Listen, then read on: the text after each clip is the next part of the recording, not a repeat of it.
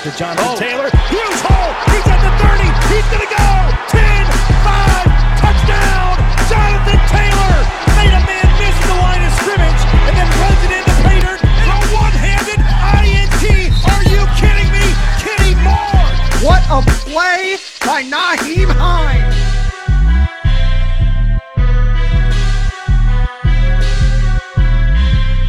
Horseshoe is back, baby. The horseshoe is back. What is going on, Colts Nation? Welcome back to another episode of the Bring the Juice Colts podcast, continuing to look at the Colts' impending free agents. Destin with me once again. We are tackling, I don't know if it's really a controversial one. Maybe some people are still like on the fence on it, but Malik Hooker is a name that I think a lot of Colts fans immediately will say he's gone. I think right away, there's been so many Colts fans that say, don't bring him back. Well, you know what? We're going to look at both sides of this. You know, we're not going to give you our real opinion here much. Maybe at the end we will, but we're going to give you both sides of it and let you guys decide. Are you still, anti-Malik Hooker? Are you more pro and, bringing him back? We'll see, because I think there's some good points on both sides here, Destin, on Malik Hooker. But, for those of you who don't remember, Malik Hooker, former first-round pick in 2017, actually the first pick ever of Chris Ballard's tenure.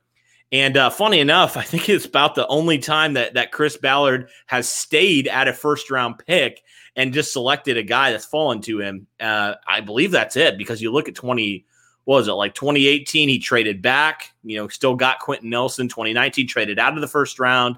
2020, obviously traded for DeForest Buckner. So this is about the only time he's done that. And, I think it's fair to say it hasn't been exactly what we hoped Malik Hooker would be. I mean, the fact that there's so many people that are like, don't bring him back, I think is very telling. But, let's start with the pros of bringing Malik Hooker back. Now I'll start with the first one. He's still very talented, right? He's still a very talented player. In a lot of ways, people forget he's a former first rounder for a reason. Like, Ballard obviously saw something when he drafted him, that high especially, that I feel like, man, there's still some talent that can be tapped into there with Malik Hooker. What are your thoughts on Malik Hooker and just from a talent standpoint strictly? What do you think about that?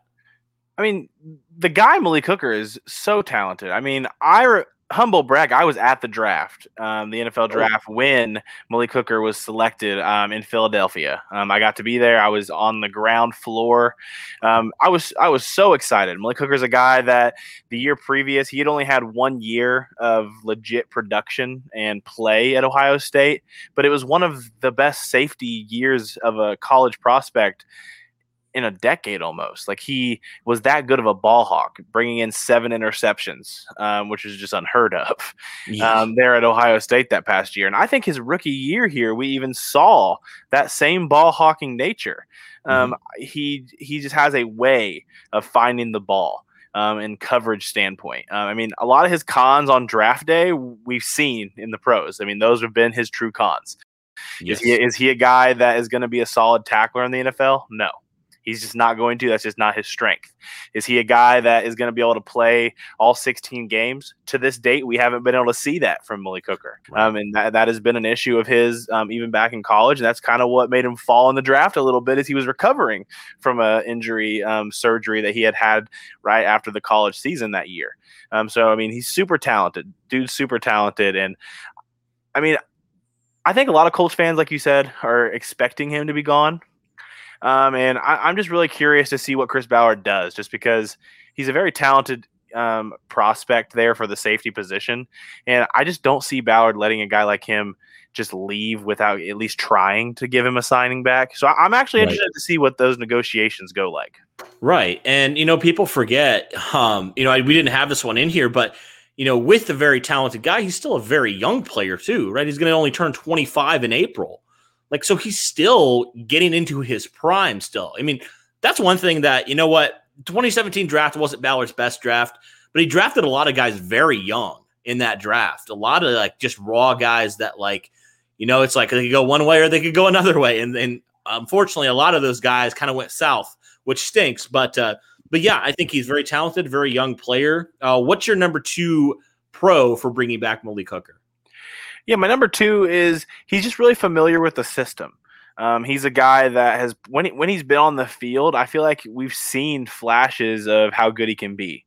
I think the fact that the Colts are a team that run a 3 safety system more than most in the NFL is still a big positive for him, because a lot of people would say that Willis and Blackman are the 2 starters, and I agree that those 2 guys have earned those roles. But with the fact is the Colts like to run 3 tight end sets.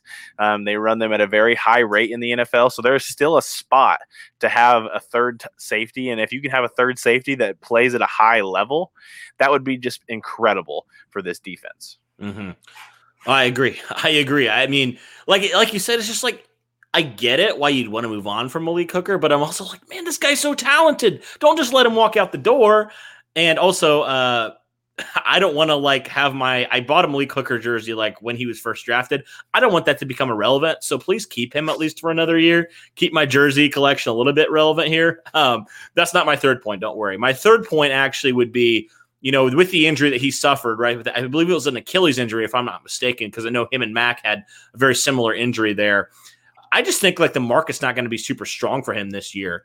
So maybe it makes sense from Malik Hooker's standpoint to sign a 1-year deal, return to Indianapolis, prove your worth.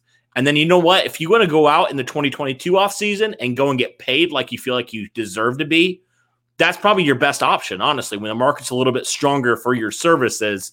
I think that would make a lot of sense for both sides there, because the Colts obviously getting back a talented player and then Malik Hooker building his market. That was kind of the argument I made with Marlon Mack too, is look, this running back group in free agency is absolutely insane this year.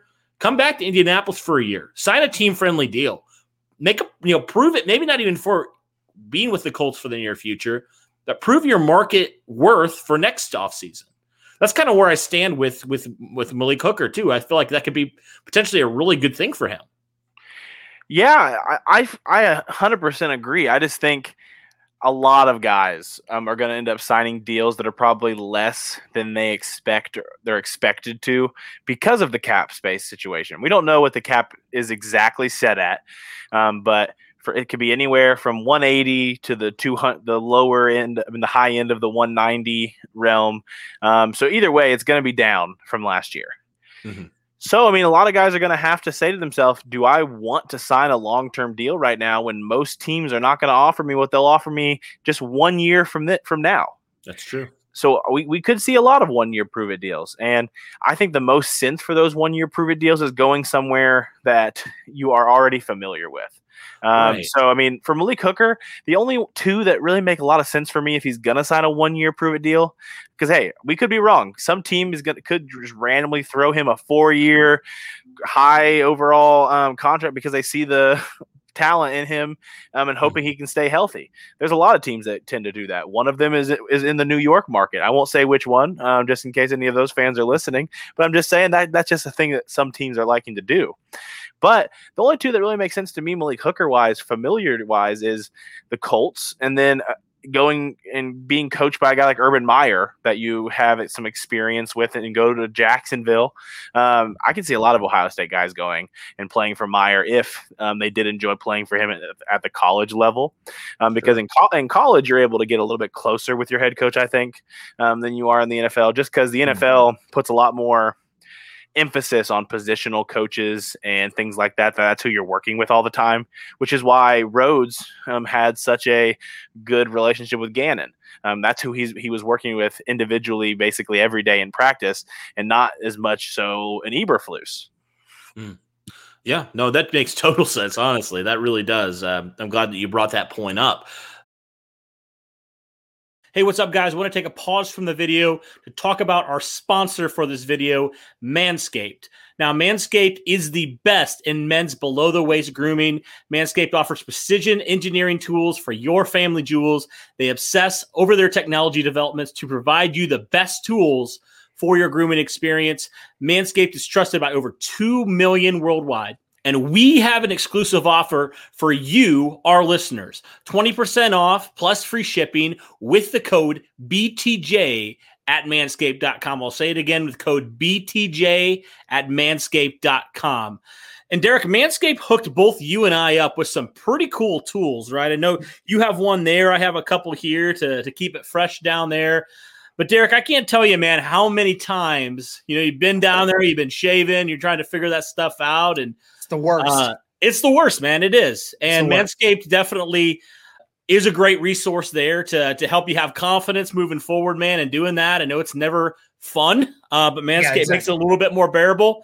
Well, thankfully, Cody, I've not had any issues when it comes to that yet, thanks to Manscaped. And the best thing that I've had with that was the Lawnmower 3.0. It's the new device that helps you. It's the 3rd generation trimmer featuring a cutting ceramic blade that helps to keep you from having accidents down there. The best thing for your grooming experience. It also comes with an LED light, helps you to make sure you see where you're going. Obviously, you need that. And it's also waterproof. I don't have any water on me right now, but I would definitely show you.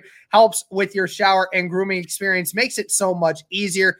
Obviously, don't use it on your face. That's just nasty. I'm just letting y'all know that now. Don't do that. Don't do that. Also, guys, with your package that you would also get comes with a lot of other things that you would need to help with your grooming experience. You have Preserver and Reviver to help with the family jewels to make sure everything is fresh.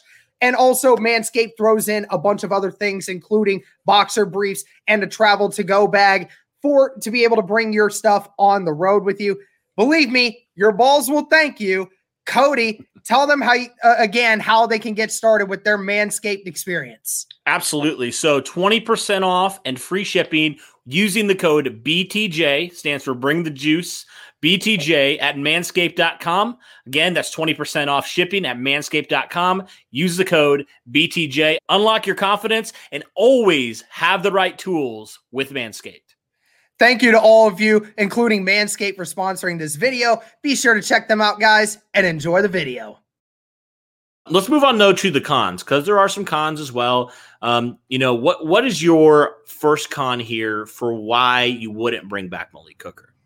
Yeah, the first con, I think, is what comes to mind anytime a person says the name Malik Hooker, and that's just the fact that he has a hard time staying on the field. He's a guy that has had a season-ending surgery.